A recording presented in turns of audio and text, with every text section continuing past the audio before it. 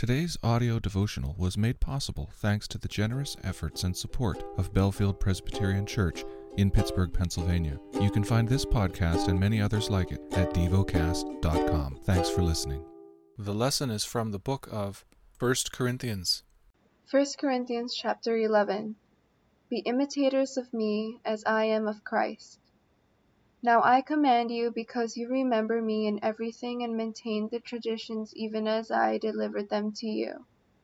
But I want you to understand that the head of every man is Christ, the head of a wife is her husband, and the head of Christ is God.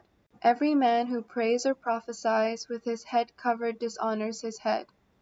But every wife who prays or prophesies with her head uncovered dishonors her head, since it is the same as if her head were shaven. For if a wife will not cover her head, then she should cut her hair short. But since it is disgraceful for a wife to cut off her hair or shave her head, let her cover her head. For a man ought not to cover his head, since he is the image and glory of God, but woman is the glory of man.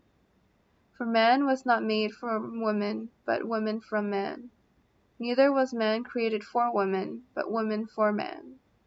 That is why a wife ought to have a symbol of authority on her head, because of the angels. Nevertheless, in the Lord, woman is not independent of man, nor man of woman. For as woman was made from man, so man is now born of woman. And all things are from God. Judge for yourselves. Is it proper for a wife to pray to God with her head uncovered? Does not nature itself teach you that if a man wears long hair, it is a disgrace for him? But if a woman has long hair, it is her glory. For her hair is given to her for a covering. If anyone is inclined to be contentious, we have no such practice, nor do the churches of God. But in the following instructions I do not commend you, because when you come together it is not for the better but for the worse. For in the first place, when you come together as a church, I hear that there are divisions among you.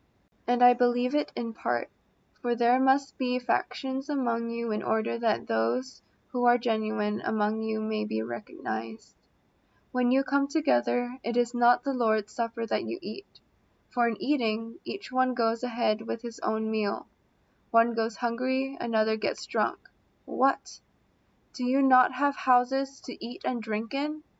Or do you despise the church of God and humiliate those who have nothing? What shall I say to you? Shall I commend you in this? No, I will not. For I received from the Lord what I also delivered to you, that the Lord Jesus on the night when he was betrayed took bread, and when he had given thanks, he broke it, and said, This is my body which is for you. Do this in remembrance of me. In the same way also he took the cup after supper, saying, This cup is the new covenant in my blood. Do this as often as you drink it, in remembrance of me. For as often as you eat this bread and drink the cup, you proclaim the Lord's death until he comes. Whoever therefore eats the bread or drinks the cup of the Lord in an unworthy manner will be guilty concerning the body and blood of the Lord.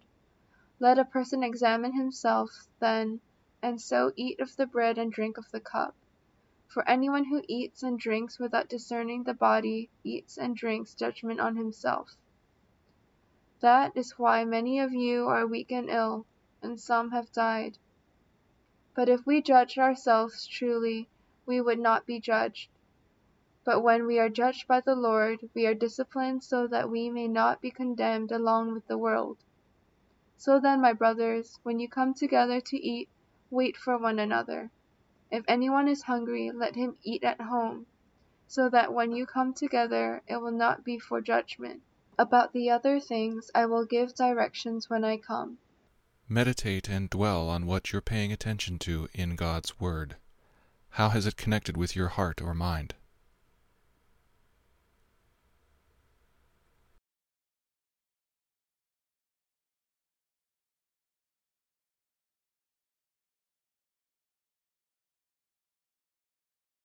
Pray to God freely about what has moved you today. Turn your thoughts to Him and enjoy His presence. We offer the following as prayer topic suggestions. For those suffering from racism, for colleges and universities. Thank you for listening to Devocast.